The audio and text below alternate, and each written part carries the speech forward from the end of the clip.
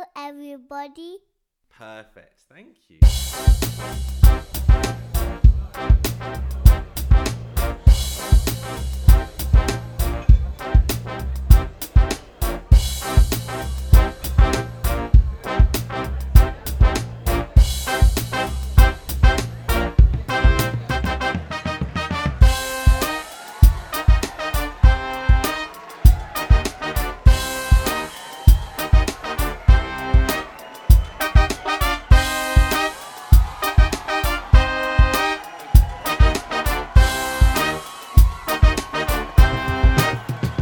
Okay, so ladies and gentlemen, this week on the Transatlantic Rebels podcast, we are going to cover one of our favourite singers, or she's certainly one of my favourite singers anyway, of this millennium. Her name is Nelly Furtado, and she's a Canadian songstress. We've covered a couple of those recently. And she's only really released 4 albums proper in her entire career, which is now about 16, 17 years old. She's got a new one, actually. We timed it rather well. We didn't quite realise that she's got a new one coming out this month. So that'll be incredibly interesting to see what happens on that one, because it's her first album for almost 5 years. And I can't wait to talk about her. In fact, so much that we're going to split it into 2. So, Rashad, what are your first memories of Nelly Furtado? It goes back to when MTV was still like in, where we had TRL and we had, I think this was like in the midst of like the Britney Spears, NSYNC, Backstreet Boys, Christina Aguilera era. So I was listening to rap and rock at the time. So like I didn't hate like Britney Spears and NSYNC, but I wasn't really looking out for them. So I guess when that Like a Bird song came out, I guess it's the first time I ever seen Nelly Furtado, and I kind of dismissed her as like one of the bubblegum pop singers or whatever. So I just like, okay, blah blah blah.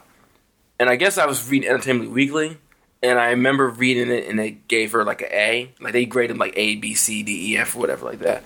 And they gave her an A+, and I was like, what the hell? Like how? Whatever. And I listened to the like a Bird song. I was like, okay, it's all right. And then usually what I used to do back in the day with CDs is like if I would just take a risk and go, okay, let me just go out there and give it a shot. So I went to the store and I picked it up. And then I think within like 2 or 3 listens, I loved the album. So that was my like first experience with Nelly Furtado. Yeah, I think mine was something similar, to be honest. I can't remember exactly what moment I picked up the album. But so, yeah, it was I'm Like a Bird was strong on the radio. I remember having that in my head, and I got horribly lost in London for 3 hours one time. So I had like a bad memory attributed to that song. But I loved the song itself. As soon as I heard the album, literally the first 4 songs, I was like, this is so me. It's just absolutely me. And the very interesting thing I remember was that in interviews, she was saying that actually I'm Like a Bird was her she said it was the worst song on the album. And I was like, okay, is this the sort of thing that a singer is just saying to prove a point and try and stoke interest or something? But as soon as I listened to the album, I was like, yep, she's right. She's basically it's incredibly simplistic. It's super catchy, and it's, you know, I don't know, it's kind of like open and vague enough to attribute it to anything. Like it's my son's favorite song of hers now after we've been listening for a few weeks. But it's definitely, I'd say, I don't know, I don't want to say weakest, but it's definitely the most simplistic song on the album for sure. I even watched the video a couple of weeks ago, and it was quite funny looking back on that video. You're so right, it's that whole MTV era video. It was quite a budget thing, but then there were a couple of like random strings attached to her, and she's going into these funny contortions and stuff. But it's just amazing to look at how this is the other thing, how young she was. My God. So me and her are pretty much the same age. I think she's like a year older than me or something, and a year younger than you or something like that. So she was what, maybe 19, 20, something around that.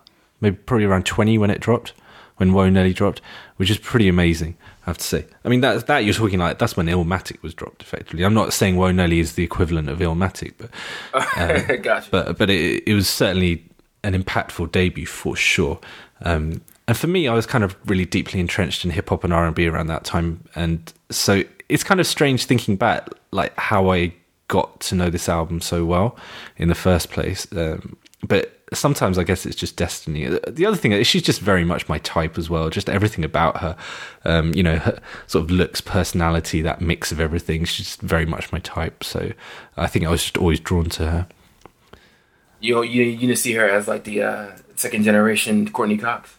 The Courtney Cox thing is, do you know what? My wife has said it before. She walked in on one of the early videos. She was like, oh my God, she looked like Courtney Cox a lot.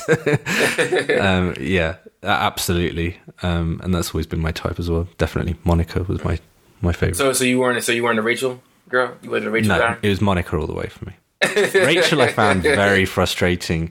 Phoebe was just fun, but Monica was my type. And I ended up marrying a Monica. My wife is an absolute Monica. Okay. Got you. That's funny. So, shall we...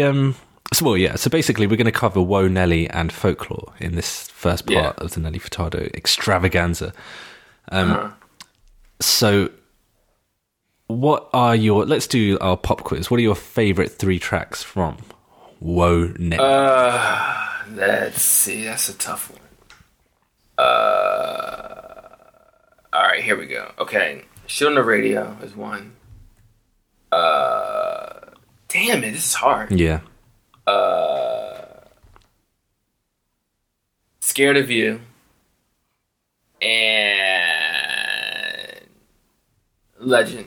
But it could change any minute, like any second, pretty much. It's not easy. That's not easy for me to kind of say right there. Those are my favorites for right now. I could change it. Like if you were saying I could probably say which one I'd probably like not meh, but if you told me to like do like probably my bottom one, maybe it would be like My Love Goes Deeper Part 1, because where the hell is Part 2? Yeah. So I guess if you like I said, it's gonna change. I guess like I said, On the Radio, Legend, and Scared of You, probably the 3. And, I'm sorry, not Scared of You. I Will Make You Cry. Those are my 3 favorites right there. Oh, okay. Yeah, Scared of You, I was quite surprised you picked that one. For me, it's Hey Man, Shit on the Radio, and Legend. I think it's just that, I mean, to be honest, that opening, well, the first 6 songs are pretty much bulletproof, but, I mean, I'm Like a Bird was never my kind of favourite album track, for sure. Woo, woo, woo, woo, woo. No? No, it was a brilliant radio track, and I did love it absolutely. Yeah. And it's compared to the rest of the stuff. Yeah, and when I was making my son listen to this, he literally just turned 3, so he's very young. Then the one he instantly got was there was 2. He got Hey Man and I'm Like a Bird. And Hey Man is because they were talking about the clouds and stuff like that.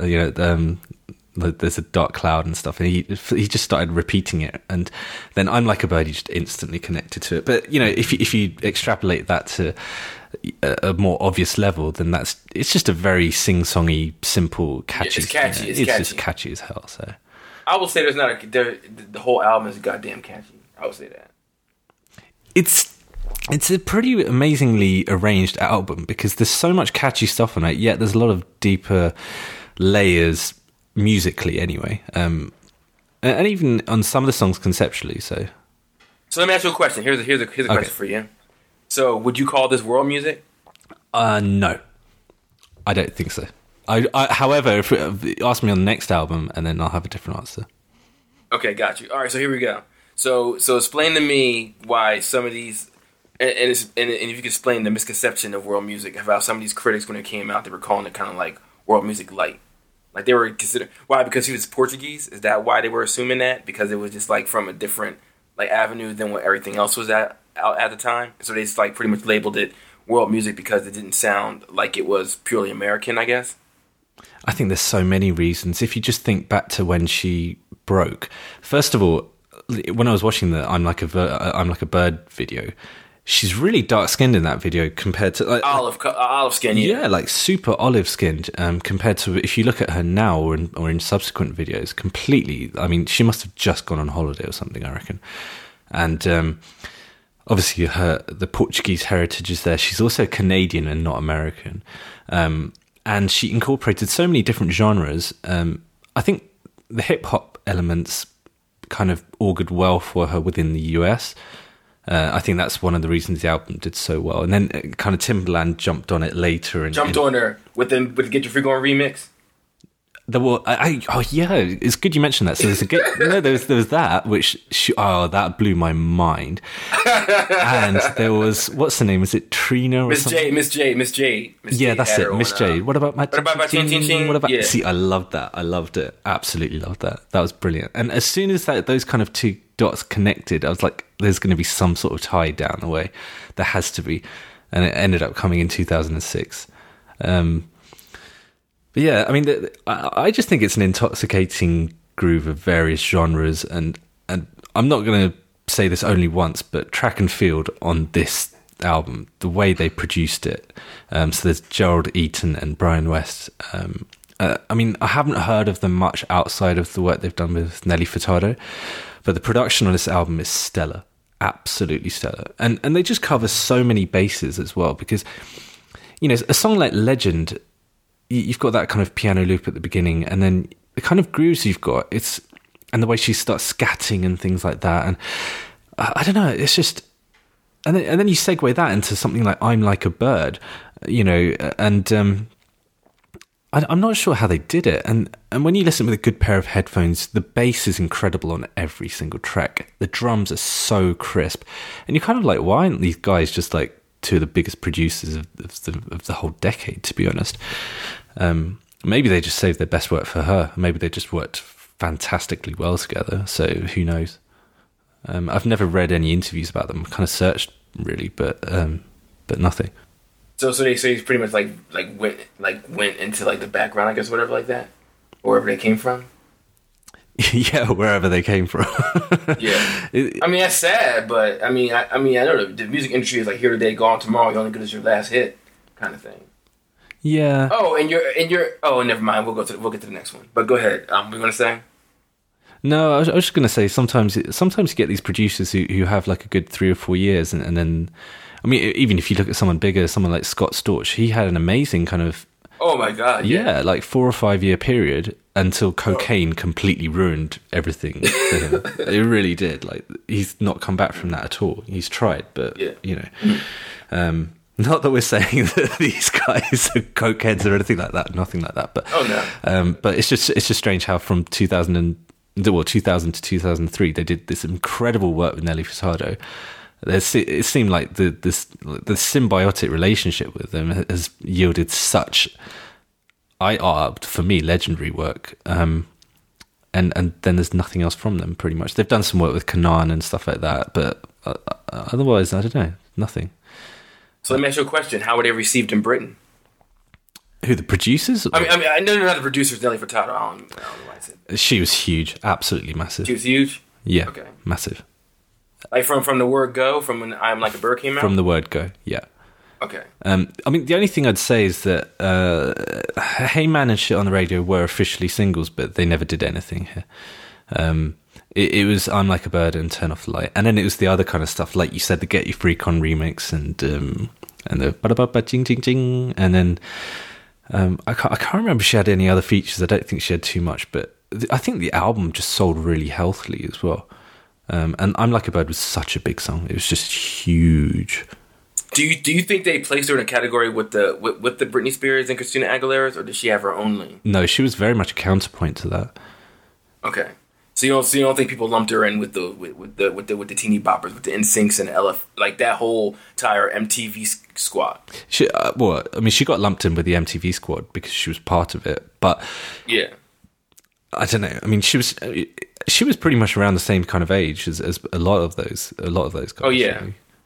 And I mean, interestingly enough, obviously down the road she ended up doing a lot of work with Justin Timberlake through Timberland. But I don't know. I mean, if you just try and think back to that era, what she did is sometimes when you're an outsider, kind of like what Drake's done actually with hip hop, you can pinpoint all these things and circumvent them without doing the corniest stuff that everyone else is doing.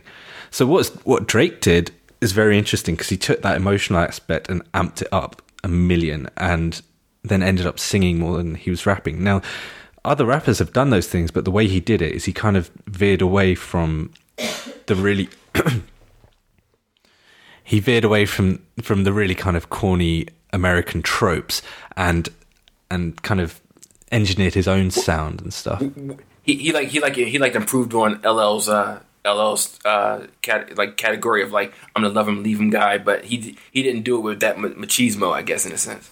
Like he did it more with. I mean, he still has it. He did it more later on, but at least in the beginning, he was like that, the nice guy rapper. But he was a nice, like what he's rapping about wasn't like corny, but he came across as like, I don't even say wholesome, but he came across as more like he wasn't your typical rapper. Like I'm going to punch you in your face 50,000 times, or at least a hardcore rapper. Yeah, you know what I mean, he was definitely not a gangster rapper for sure. Yeah. I mean, neither was Kanye West, but I think I don't know. Drake was more of a natural artist and writer, ironically, than Kanye was in pretty much every respect. In hindsight, you look at that. In hindsight, you look at it now and think, well, what did Drake write? Because no, I mean, you look at it and you think, well, you can hear certain eras of his where it's just changed massively, and now you look back and think, okay, someone else was clearly writing that. But then you think, okay, Drake probably did write this bit and stuff. So it's a bit confusing. But then, I mean, taking it back to Nelly Furtado, she mixes in so many different genres, and at that age, you have to say, like, how did she do it? Because I've never heard like anything of her before that point, before Whoa Nelly. I've never heard demos or anything like that, or anything that got pre-released. There was no kind of buzz. It was just bang. She just came out. It just came out. I mean, this is how it used to be. The record company would actually groom an artist properly, put together a great album. In an artist. Yeah. Build them up. Yeah. And you can tell with this album that I reckon they gave her quite a lot of time with this album in the production. Because, and then she gave him an end product. Look, here's your gigantic hit single, I'm Like a Bird. Here's another big one straight afterwards, Turn Off the Light. That's pretty much it. But the rest of the album is absolutely brilliant. I've managed to chuck in a whole load of stuff here as well that will put it around the world. This isn't just about America or Canada. Like, I mean, what do you think? I remember you saying that in a way she kind of paved the way for MIA to a certain extent. Like not so much like the laid back tone, but more like that you can throw all these different influences in and have a cohesive album kind of sense. Yeah. For a girl. Yeah. Because wasn't there something where she was actually listening to Nelly Furtado before she came out in there? Who, MIA? Yeah, I thought I read something, but maybe I'm delusional. Yeah, I think so. I'm pretty sure I remember the same kind of thing. Mm. I certainly know that Nelly Furtado is a fan of MIA. Okay. Yeah, and like when we get to her fourth album, there's a song on there which, like, my wife was listening. Oh, I already know what you already. Yeah, she was like, "Is that MIA?" I was like, "No, that's Nelly." Yeah. Gotcha. But yeah. But for me, I remember giving this album to my brother. My brother listened to like Low Limit and stuff like that. I mean, he also listened to NSYNC, so his taste was kind of like out there too. So I gave him this CD. I remember him playing the hell out of the CD. Like he loved this CD. Like I gave it to him, he was like just playing it nonstop. I remember if people's minds were open enough, then people who I gave this album to, they really got into it. Like I think if you gave somebody the CD right now and if they're the right frame of mind, they would enjoy it. I still believe that at this point with this album right there. Well, especially the first. I think, to be honest, the first six songs are up to Turn Off the Light. Yeah, Up to Turn Off the Light is flawless in terms of if you're talking about meshing pop with good album cuts. I think it's flawless. Even the first two songs are so damn good. As soon as you press play on it, the kind of glorious strings of Hey Man, and the thing that I love is that you frequently get these breakdowns at the end of songs, which you don't get as much nowadays. And oh yeah, and like Hey Man breaks down incredibly. So does Shit on the Radio. Oh my god, the one on Shit on the Radio is just like, hear me, myself, and it's just man. Yeah. Have you ever? Let me ask you a question. Have you ever gone to a concert of hers? Yes. So tell me about that. Well, maybe I'll tell you on the next podcast because it was the Loose era. Okay. So remind me, and I'll tell you all about that. We literally. Well, this is, and the funny thing is, this is just when my wife and I just started going out properly, and we were like 10 feet from Nelly Furtado, and this is exactly 10 years ago now. So yeah, it was. That's cool. Yeah, it was wicked. But I'll talk more about that when Loose comes around because it was the Loose World Tour. Okay. Yeah. I'm talking about my wife a bit too much in this podcast. I think I'm going to have to... She'll get a big head, so... Got you. All right, so as this album went out, what were your like what was the kind of like the temperature about her once that album came out and it kind of like went away for a little bit? What was it like at that point? Yeah, I mean, this just to put it in context, this album went to number 2 in the charts in the UK. The album went to number 2 in the charts. So I mean, I'm pretty sure like I'm Like a Bird went to number 1 or something like that. It was certainly one of the top positions. But for the album to go that high, no, actually, sorry, it was only about number 5. I'm Like a Bird, but the album went to number 2, and that just proves how good it was, really, because it's quite rare for someone in that position to do so. And then after the kind of everything died down, because really it was only 2 big singles. The other 2 didn't hit at all, really. So there was quite a big gap between that and Folklore. You're talking maybe you're talking at least 3 years. Yeah, you're talking 3 years. It's quite a big gap, to be honest. And in that time, I mean, are we going into Folklore now, or kind of in the? Yeah, we can go. We can go into it. You can start it off. Yeah, because I mean, I guess like Whoa Nelly is just. To be honest, I think it's one of the best debuts I've ever heard from any artist. I think it's up there. Oh yeah, you know, I agree with it. Yeah, like you think it's as good as Jagged Little Pill? For me personally, it's a better album than Jagged Little Pill. I know Jagged Little Pill sold 8 trillion million 100 billion. That's fine. We've already done that podcast, so if you haven't listened, it was just like a couple of months ago. You talk about on a creative level, you say? On a creative level, I think this supersedes Jagged Little Pill. And it's funny because when we did the Alanis Morissette podcast, I'd never really connected the dots between that coming out in 1995 and Nelly Furtado coming out 5 years later. I just never connected the dots. And not simply just because of the Canadian thing, you know, I'm not being completely like that, but it's just, I'd never really sort of joined the most obvious dots. And then I look back at the albums and definitely see a couple of kind of avenues that were clearly travelled down by both artists. But I think Whoa Nelly is a much more well-rounded album for sure. So let me ask you an even bigger question. Is it a better debut than Arbular? That's a hard one. I would actually. Why do you ask me that? Why do you ask me that? I think I'm going to say yes. Yes? I think so. I'm not sure. So you say that's like choosing between your children or something. But why would you say yes? Why would you say yes? I'm curious about that. I think MIA's debut is incredibly brutal and blunt and a tour de force in simplicity, whereas I think Whoa Nelly is a much more well-rounded kind of world epic. And I'm not saying world music, I'm saying it just plays around the world. Like you could give it to anyone around the world and I'm pretty sure they would connect with something with it. Okay, I see what you're saying, because more people would probably be more listening to this than MIA, because it'd probably be like, what the hell, with the voice and the subject matter and all that other stuff, that clang-clangy kind of thing, whereas Nelly is kind of like more inviting, you were saying, even though her music is just as sophisticated. Yeah.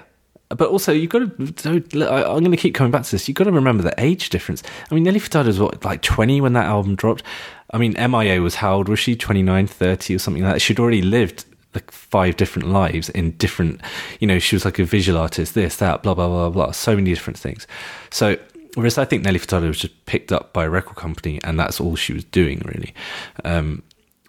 Yeah, I think she managed to harness her slightly interesting and different background to your typical American artist. Like, you know, if you take someone like Alicia Keys, she was picked up when she was like 15 or something, right? And her debut album, my God, that album's so dull. It's such a dull album. Oh, don't get me started on that album. No, but I know people. I know people who would kill me for saying that. Yeah, but her first album's incredibly dull. I loved like maybe three songs from it. The singles, yeah. Yeah, singles and maybe a couple of album tracks, but that's it. The rest of the album as a whole is sinfully dull. Ooh-wee. I have to agree with you on that one. I bought the album. That's the only album I bought from Alicia Keys, and that was the last album I bought. I bought it and I gave it back. He said he gave it. No, I'm not joking. You could do that back in the day. I was like, no, man, no. I just took it back to HMV. I was like, no. I was so disappointed. I was like, what the hell is this? Are you kidding me? But anyway, let's get back to Nelly. So let's open up with the folklore thing. Yeah. So folklore. I reckon I'm going to put it out there as a guess that this is perhaps one of your favorite albums of hers. Yep. Yeah. Is it the favorite? Because if it is, then you can just say it now. No, it's okay. Before we get started on this, I will say that artistically, the first album is the better album. But this album hit me at a certain point. So it's my personal favorite, but it's not her best album. I'll say that much. I will still argue that Nelly, like even the other two, which I enjoy different reasons too, but I would say Nelly is like her best work. But this one is like my personal favorite. I'll say it right there. There's no question. If you're talking about creativity, the first album is like leagues ahead of it. But as far as like on a personal level, where it got me at a certain time with the mood the album had, for me at that time when I was in college, this one I liked. Okay. If you're talking about MIA and quote unquote world music and stuff like that, then I think this is the album that I think opened doors for someone like her. And I've said it on Twitter recently. I don't think this album gets the credit it deserves. And this is not my favorite. Do you know what? I'm going to be honest. This is my least favorite album of hers. Yeah. Even though I love all 4 albums, but this is my least favorite. This is the least played one of hers that I have. Okay. Yeah, this is my most played. I played the hell out of this album when it came out. Yeah. Even now, if you gave me a choice of all 4, then just naturally I would not pick this one first. I just wouldn't unless I was really in the mood. But certain songs from it, yeah. But doing this podcast has really brought home because I when you're doing a retrospective of an artist in this way, it's fascinating just to see the historical context of what they did. And this album is so far ahead of its time. Yes, that it's just too far ahead of its time. By a factor of well, it is. It's just like by a factor of a decade, probably. And you kind of like, this album does not get the credit it deserves in any way, shape, or form. I was furious when this album wasn't a hit. I was like, what the fuck is people... Like, my thing... Okay, before we get into this, like, I understand... Like, for you as a Nelly Furtado fan, I can understand why you would say it's your least favorite, even though you said it's still a good album. I just didn't understand when the critics came out at the time and they were saying that it was a bad album or it wasn't creative. I was like, are you listening to the same fucking album I'm listening to? Are you kidding me? I swear in my mind that what happened was they wanted Whoa Nelly Part 2 and she didn't give you Whoa Nelly Part 2. Yep. So therefore, that's what people flipped out on. I think it's deeper than that as well. I think there's more kind of sinister motives as well, if I'm honest. Because you know what? People were... because the Powerless song. Yeah. When she made that comment about the skin color. Yeah. And I seen so many people, like, ragging on it. I was like, are you fucking kidding me? It's like, this is where, like I said, I'm going to inject, like, a tiny bit of politics. I'm not a liberal or conservative or progressive. I'm, like, a mixture of all three. So, sometimes I get mad at certain liberal critics when a person of color says something like that in their song, and they go, well, she got money. Well, why dare she talk about shit like that? I'm like, shut the fuck up. I get pissed off when I see that shit. I'm like, just because she made fucking money doesn't mean the shit's still not going on. Are you kidding me? It was so many critics who were bitching about that one line in that song, and I'm like, are you fucking kidding me? It's like every artist of color goes through this. To make a difference if you're black or you're Asian or whatever. They always go through this thing where if they make one tiny critique when they make money, then all of a sudden shut up and be thankful you got that. Yep. It's like shut the fuck up. Like, she said one line in the whole damn album. I was like, are you kidding me? I guarantee you talk to any artist of color who goes in there, or at least the artists of color who are proud of their heritage. They will all tell you that at certain points the people will try to tell you to tone that stuff down. Like, I remember a story where Beyonce was kind of like, she talked in her regular accent during the commercial, and the people in the commercial were like, well, you can't talk like that. You got to talk like the other way. Like, they do that. You know what I'm trying to say? Like, they it's kind of like, it's tokenism sometimes. Like, okay, as long as we'll accept your diversity, as long as you do it in the way we want you to do it. But the moment you bring attention to that, then just shut up. You're annoying me. Like, you should be thankful that I'm even listening to you. It's almost like that sometimes. Like, just be thankful I'm listening to you. I don't want to hear you complain. That's what it sounded like when that song came out and he started bitching about it. Yep. I mean, if we take the opening lines of that song, Paint my face in your magazines, make it look whiter than it seems. Paint me over with your dreams, shove away my ethnicity. That is one of the best opening quartet of lines to any song in the history of mankind. I would no, I'm going to say it, man. And if you're talking, this is like 2003. And how relevant is that today? Yeah. Yes. I mean, if you, obviously I'm Indian. If you look at the nation of India, you still get these fucking skin whitening commercials all the live long day. Like when we went out there, I was like, why is the biggest actor out there is Shah Rukh Khan, and he's the face of these fucking skin whitening things, and you're like, sit the fuck down, man. I tweeted the guy. I was like, what are you doing? Dude, this is ridiculous. Yeah. And the kind of the way it corrupts young minds is it makes people think they're not good enough because of their skin tone, And there's enough of that in the world. And her record company wanted her to hide her Portuguese heritage. Yeah. Portugal is not that like controversial a country that you have to hide your Portuguese heritage. It's like, what the hell is going on? It's just incredible, Yeah. And like from that point, that's when they didn't give any of the singles a shot or something like that. I'm like, okay, I see what's going on now. It's like now she's really she's not staying in that MTV structure. She wants to be more mature. She had more things to think about, and now you want to think about it because this is like, whereas Whoa Nelly is like effervescent, this one is like more mature. I mean, not to say that Whoa Nelly isn't musically sophisticated, it is, but that has more like a youthful exuberance, whereas this one is kind of like more like, not muted, but it's more like world weary and more paced and more measured than the other one is, in a sense. Yeah, and also she'd had a kid as well.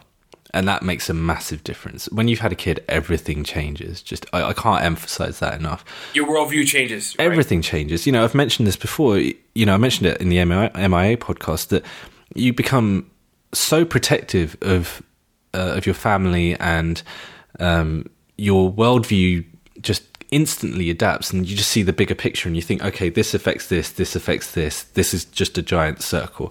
And she was still pretty young. I mean, I reckon she was maybe 22, 23 when she had a kid, and that's really young, like in today's age, definitely. And I reckon she had to grow up pretty quickly, And this album, I mean, if you're talking about the conceptual jump from Whoa Nelly to this, Whoa Nelly, you're right. I mean, Whoa Nelly's a relatively simplistic album on certain levels, even if it has kind of musical elements and structural elements and arrangement that are far more complex than what her years would have suggested. This one, there's deep shit on here. I mean, absolutely, there really is. In so many ways. I mean, let's get what I think. I mean, Powerless. There's Powerless, but the other song that I think is just unbelievable on this is Try. And I have. Oh yeah. Oh my god. I mean, like I was tweeting about that the other day, and one of the guys that we follow each other, he was like, I think that's actually. I mean, this guy's like a proper hip hop head, but he said that he thinks this is his favorite song this century. He thinks it's his favorite song. Full stop. Oh yeah. And it's quite funny because. So I think once basically me and my wife had a bet and I lost it, and so subsequently I had to read 50 Shades of Grey. So and my condolences. It was really one of the most painful experiences of my life trying to read it. It was just terrible. I cannot describe how bad a book that is. It's just awful. But one of the things comes on, and Anastasia, I hate myself that I know her name. She's listening to her iPod, and I think she's in some sort of argument with Christian Grey, whatever, put a gun to my head and shoot me. So she listens to her iPod, and she starts listening to Nelly Furtado, Try. I was like, hang on a sec. And then it's actually an amazing moment. It's the one good moment in the whole fucking thing. And I was like, and then I started looking, I was like, I clicked on the video for Try, and people were like, oh, 50 Shades brought me here. 50 Shades brought me here. I was like, I don't care how she gets it. If it needs whatever her face is to write this book, E.L. Lewis or whatever her name is, to write this book and get people. E.L. Lewis. Is it E.L. Lewis? It's E.L. James. Oh, shit. I was like, sorry, that's really bad. I was like, what are you talking about? What are you talking about? The guy who wrote the line in which? Yeah, I was like C.S. Lewis. Yeah, I was like, what the hell? Go ahead. Yeah, I think this song was in The Lion, the Witch, and the Wardrobe. Anyway, so as long as it got people to check this song out in earnest, then fine, the whole 50 Shades thing is fine by me, because this song deserves it. It's that great song. If you're talking about breakup songs, if you're talking about complete confusion in a relationship, this song is just one of the best songs this century, without a doubt. I don't understand why the song wasn't a hit. I'm furious. I'm like, why the hell is this song not a hit? I don't understand. I could not understand it for the life of me. I was like, how can this song not be a hit? I don't understand. I mean, I didn't like the video. In fact, I didn't like the video. I think this was a no-brainer video. You could have just, I think it was overthought, to be honest. I think sometimes like her videos can be too simple or too overthought, and I think this was the kind of overthought one. But I don't understand why it wasn't a hit on the radio. I just don't know. I mean, is it sometimes as simple as that it didn't have much of an intro to it? And so they couldn't just cue it up? Or is it because she did Powerless and then the powers that be were like, okay, you've been saying shit about us. You go fuck yourself, basically. We're your record label. Go fuck yourself. You're openly criticizing us in your first single on this album, saying that we're effectively racist. And then there you go, screw yourself. I don't know. Who knows? I'd love to know what she thinks. All right, so let's get into the 3 favorite songs on this album. You can start with you. Powerless, Try, and I don't think it's the best song on the album, but I always loved The Grass is Green. Okay. I absolutely loved that song. I don't think it's the best song, but I just instantly kind of. And the hilarious thing is, if anyone's listened to our Fiona Apple podcast, where I talked about a man called Mike Elizondo, he's actually he produced The Grass is Green. Yeah. Oh, so you do like Mike Elizondo? I love the guy. He's my favorite producer of all time now. So, yeah. How about yourself? All right. So my 3 are easy. It's One Trick Pony, it's Try, and it's Picture Perfect. I could listen to the end of Picture Perfect like 50,000 times, no matter what. I used to play that like on repeat. On repeat. It was like I was just got finished dealing with this one girl, and then that one just like that one and Try pretty much knocked me like off my rocker. I can remember like on a summer night keeping like the window open with the breeze and just laying down on my bed and just like putting those on repeat basically, and just letting it go right there. But I just loved the whole like the maturity of the album. Like it was so mature, it was ridiculous. Like the whole textures and the sounds of it. And like I say, those One Trick Pony, Try, and Picture Perfect is like the prime examples of that. Like just like that maturity. Like you said, it felt like to me, like she went through something in a relationship or whatever, and then like she just put it right on there. Like she was like kind of like, okay, this is the album where I just kind of need to just like put on my grown girl shoes and let's get serious about this shit. Like I'm a serious artist, even though the first album is a serious artist album. But the feeling of it is effervescent. It's like this one is kind of like more worldly, and like just that whole thing with that Picture Perfect with the guitar and everything, it just kills me. I mean, for me, there's 3 kind of overarching conceptual issues with this album. Not issues, but points to this album. I think number 1 is that she had a baby. Number 2 is that, well, I think by the time this album came out, she'd already split up with the guy she had the baby with. From memory anyway, but I mean, you can say it's irrelevant, but songs like Try and The Grass is Green don't scream irrelevant to me. And number 3 is that when you have a kid, then because your parents' lineage is continuing through your own seed, you start looking back into what happened with your parents. And obviously for her, they came over from Portugal and they set up shop in Toronto.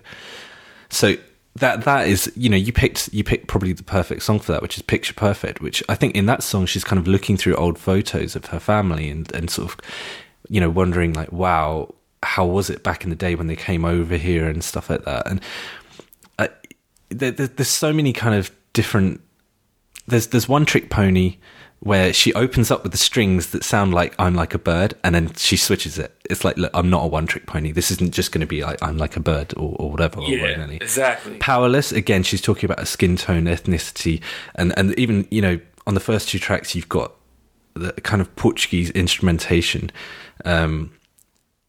Try is an amazing boat. Fresh off the boat, I mean, come on, how obvious is that?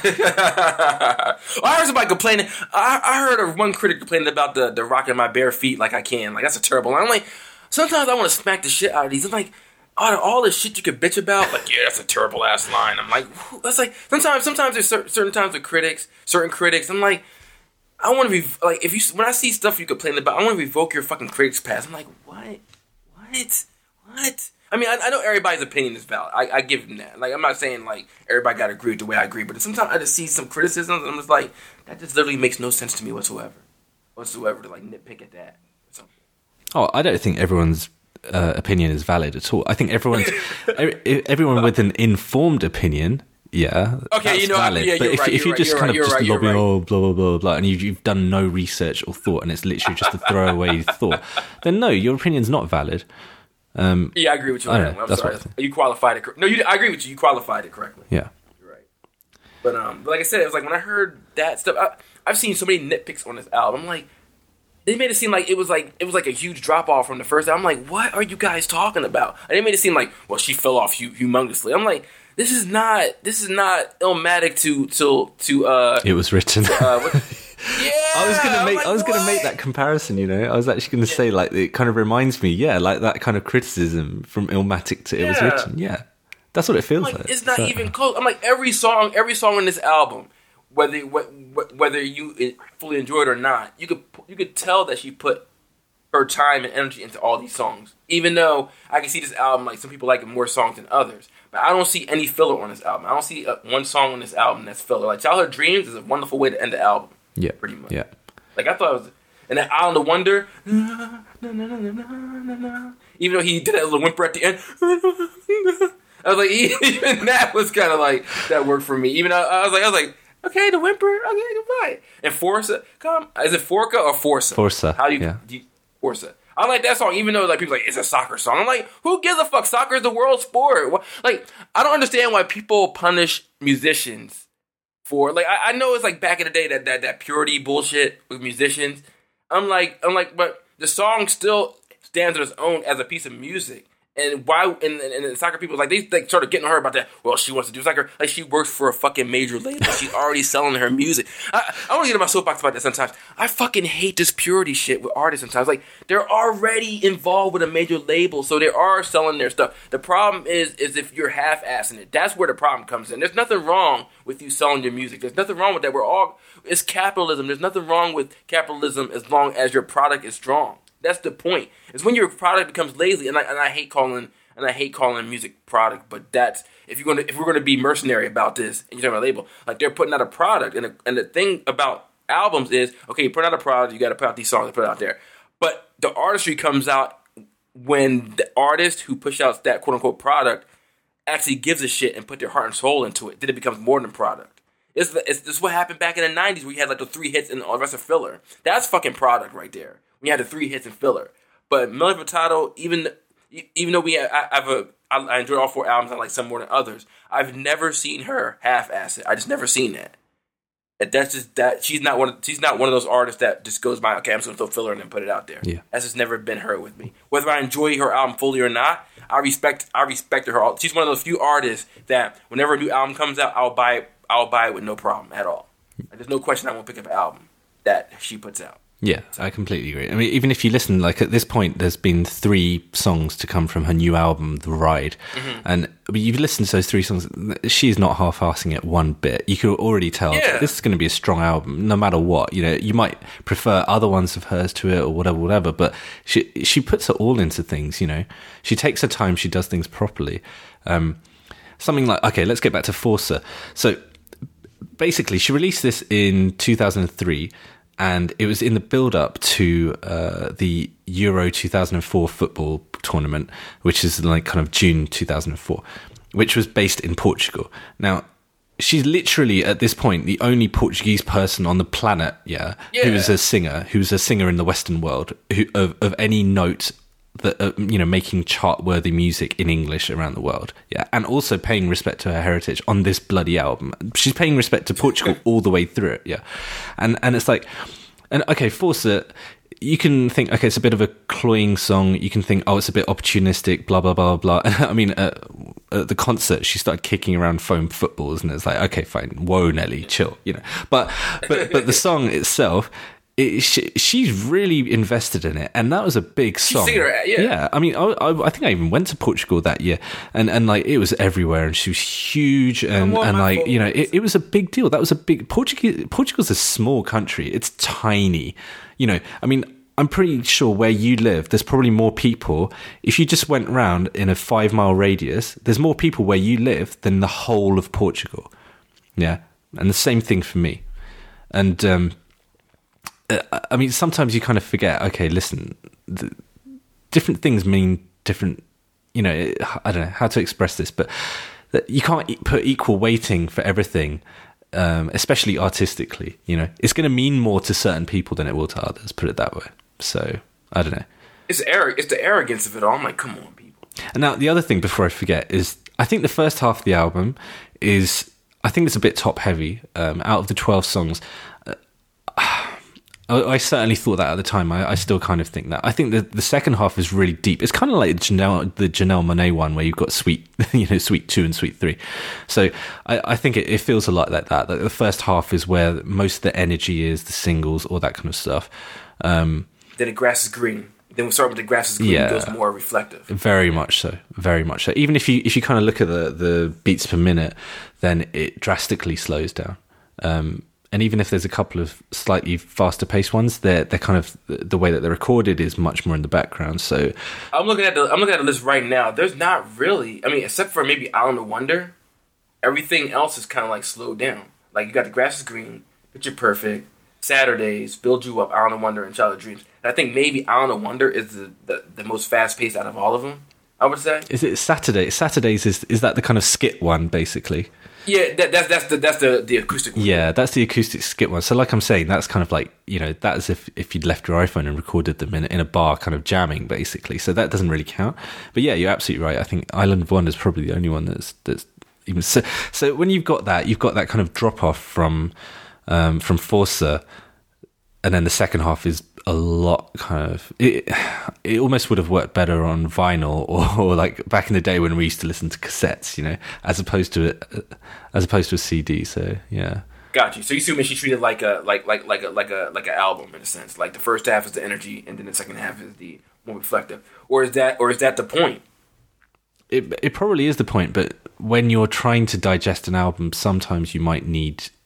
Like Whoa Nelly's a lot better paced throughout as a debut. Certainly, it grips you from the first to pretty much the last, because it ebbs and flows in a nice way. Whereas I think the peaks and troughs of Folklore, it peaks pretty early. I mean, the only thing on the first half of the album is Try, but the second half, I mean, I don't know.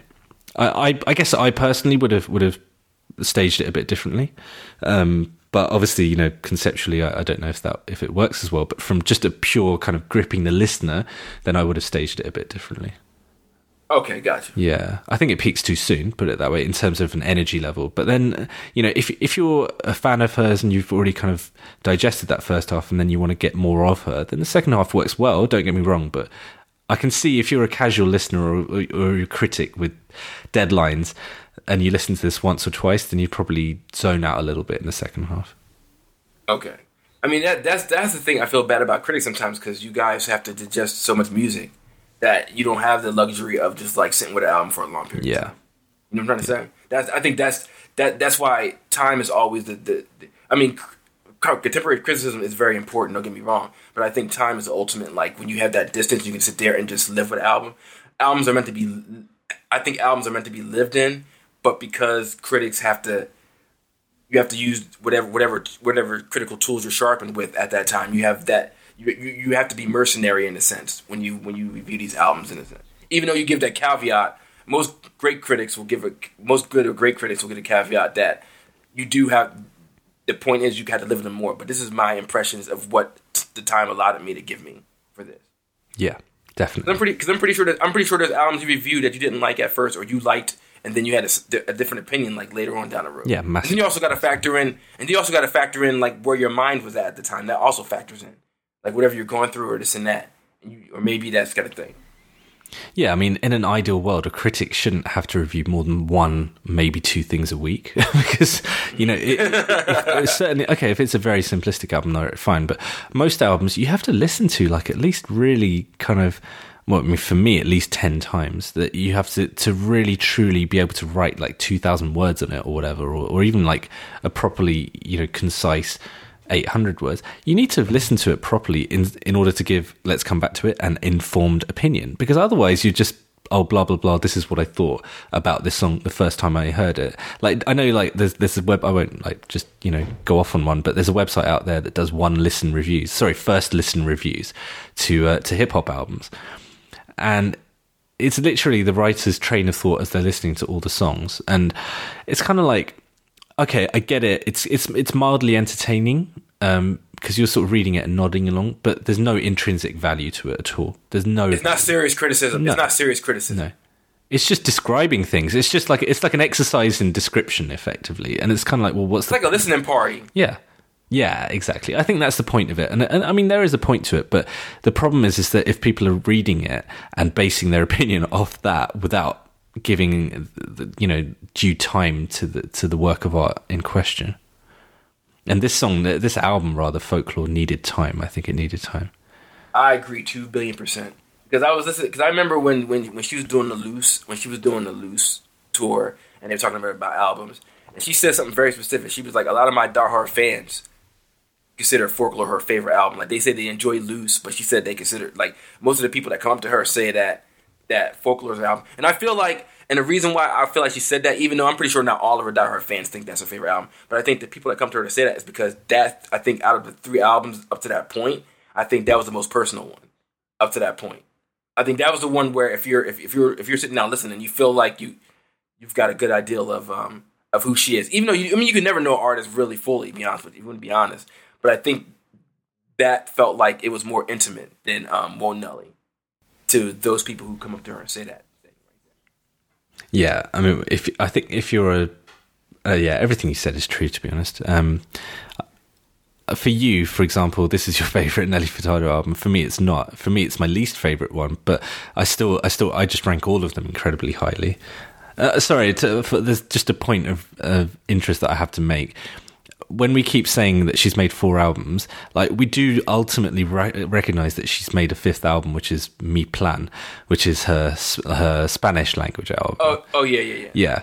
Forgot about that. Yeah, so basically how it is 2000 was Whoa Nelly, 2003 was Folklore, 2006 was Loose, 2009 was Mi Plan, 2012 was Spirit Indestructible. So every 3 years you get an album from her, and this is the first time we've had like an extended break from her, so where it's been like more like 4.5 to 5 years kind of thing. For me, I'm going to lay my cards on the table. Obviously, I'm a huge Nelly Furtado fan, blah blah blah blah. I never liked Mi Plan. If I thought it was that good, I would have pushed for us to talk about it within the podcast, but it's by far for me like my least favorite album of hers. I even listened to it again for a few times in preparation for this, thinking, okay, has my opinion changed, kind of thing, because my opinion's changed on Spirit Indestructible, which we'll get to next time. But Mi Plan, I was like, no, I just never took to it. So. Why was it not your favorite? Why did you not enjoy it as much? Okay, it seems like I'm being really harsh here, but I'm just going to be honest. 2 things. I think it's almost like she was painting a picture of what she thinks Latin pop music was, like almost kind of inhabiting that, as opposed to pushing it in a new, interesting direction, which she ironically did on every of her fucking albums. Yeah. She did it on Whoa Nelly, she did it on Folklore, and she did it on Loose. And it's like, why didn't you just do that again? Yeah, but just an album of it. But instead, it basically sounds like safe Latin music. Well, it's very safe pop contemporary Latin music, as opposed to her just like pushing the genre forward, which is what she's done on every other album. I just don't understand it, Let me give you my theory. I felt like on Loose, when she did Loose, and Loose was totally different from the last 2 albums because she went the Timberland route. I almost felt like she was trying to overcompensate because she felt like she abandoned her adventurous roots, but at the same time she was still trying to keep the Loose fans that she gained. it's kind of like she was trying to do a concession where like I still got my culture, but at the same time she's still trying to play it safe with the loose crowd she had. But she didn't. But by trying to serve two masters, she didn't please anybody on that. Yeah, there might be some truth to that.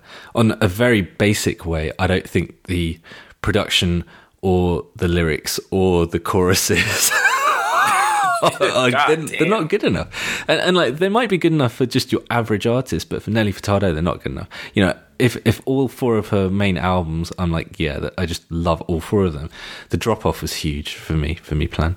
And also around that time, I was pretty much like not completely fluent, but good enough in Spanish and Portuguese where I could understand everything pretty much. Just having the lyrics alongside me, without translation, and like I just never took to it at the time. And I listened to it again like a couple of weeks ago, like good 3-4 times. I even listened to the remix album of it, thinking, yeah, maybe this has changed it. And I was like, no, it just didn't work. If it doesn't work, it doesn't work. And I think you really have to commit to something, but you also have to, if you're an album like Nelly, if you're an artist like Nelly, then, you know, she does push the needle forward. Yeah. And on something like Me Plan, she didn't even bother. At no point does she bother. She's not on the production, not on the concepts. I mean, the chorus is pretty bland. It's just a bland album. And I'd love to know, like, if it actually connected, because from what I heard, it didn't really connect. It didn't really hit the mark. And maybe you're right. Maybe she was just trying to sort of please too many people and ended up pleasing no one. I don't know. Like, I don't like being on a downer on her because, you know, I'm such a huge fan. But that album in particular, it was disappointing for me. It's very, especially considering what it could have been. Like I've talked about Shakira's album. Well, Shakira's got more than one great album, to be honest. But I really, when it was coming out, I was expecting something like that. I was like, wow. And especially considering the kind of like Latin flavored songs that she'd done previously on her 3 albums, even on something like on Loose, yeah, No Hay Igual. Like, I love that song. I didn't even like it at the time, but it just grew and grew and grew on me. If she'd just done things like that, but there's basically nothing on Me Plan. Have you listened to it before? Me Plan. I gave it like a cursory listen, and I was like, I'm good. Yeah. I don't know why. I just went through it, and I was like, this doesn't feel right, and I just kept moving. Yeah. Okay. Basically, you've summed up in one sentence what I've been droning on about for minutes, but that's basically all you need to know. So. Got you. Yeah. All right. So final thoughts on these 2 albums. Okay. So, Woe Nelly for me is one of the best debuts this century, definitely, without a doubt. And it boggles the mind just how good she was at that age, you know. I think Track and Field deserve a massive shout out because the production is just stellar throughout the whole album. And it just gripped me from the very first listen, and I still listen to it. Like it's one of those ones that if I still had like one, you know, those like 6-disc multi-changes that people had in cars and were really proud of. If I still had one of those, I'd probably keep Woe Nelly in there. I would have thought. Whereas Folklore, for me at the time, I didn't love it. I liked it. I never loved it. It grew on me as the years passed, and now I recognise it as something that was just so far ahead of its time, and has influenced countless other artists, really. And it has some spectacular moments on it as well. She does so many different things on Folklore that I think are just incredible. And again, she was still only young at that age. She was probably about 23. But, you know, most artists don't blow until they're at least kind of like 25, 26. So, I don't know. I mean, obviously I'm like a gigantic fan of hers, but like these 2 albums as a 1-2 punch, amazing. And they cover so many bases. It's just wonderful. How about yourself? Well, I'm going to say at the end of the day, like, as far as creatively, I still think that the first one is still her best album. Like, if I'm being mercenary about my critique.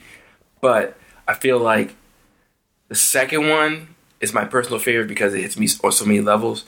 But I think if this one was a hit, then we wouldn't have gotten Loose.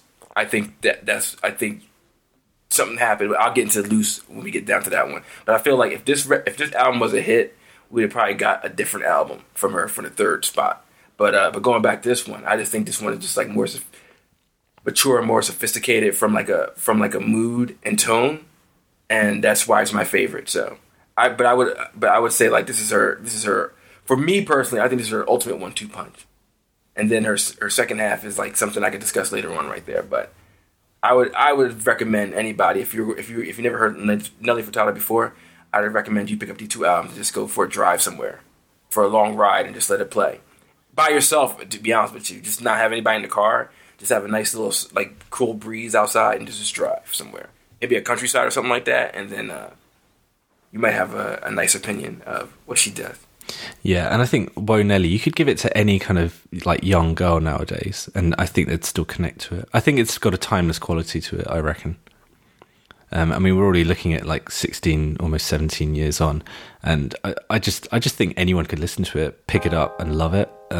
Especially if you're kind of like around that age, you know, like maybe 18, 20, something like that. I reckon you just love it. You'd be like, wow, this is incredible. Why don't people do more of this, you know, nowadays? So, yeah. Okay, well, next time on the second half of this Nelly Furtado extravaganza, we will be covering, of course, Loose and The Spirit Indestructible. So, we will see you on the flip side.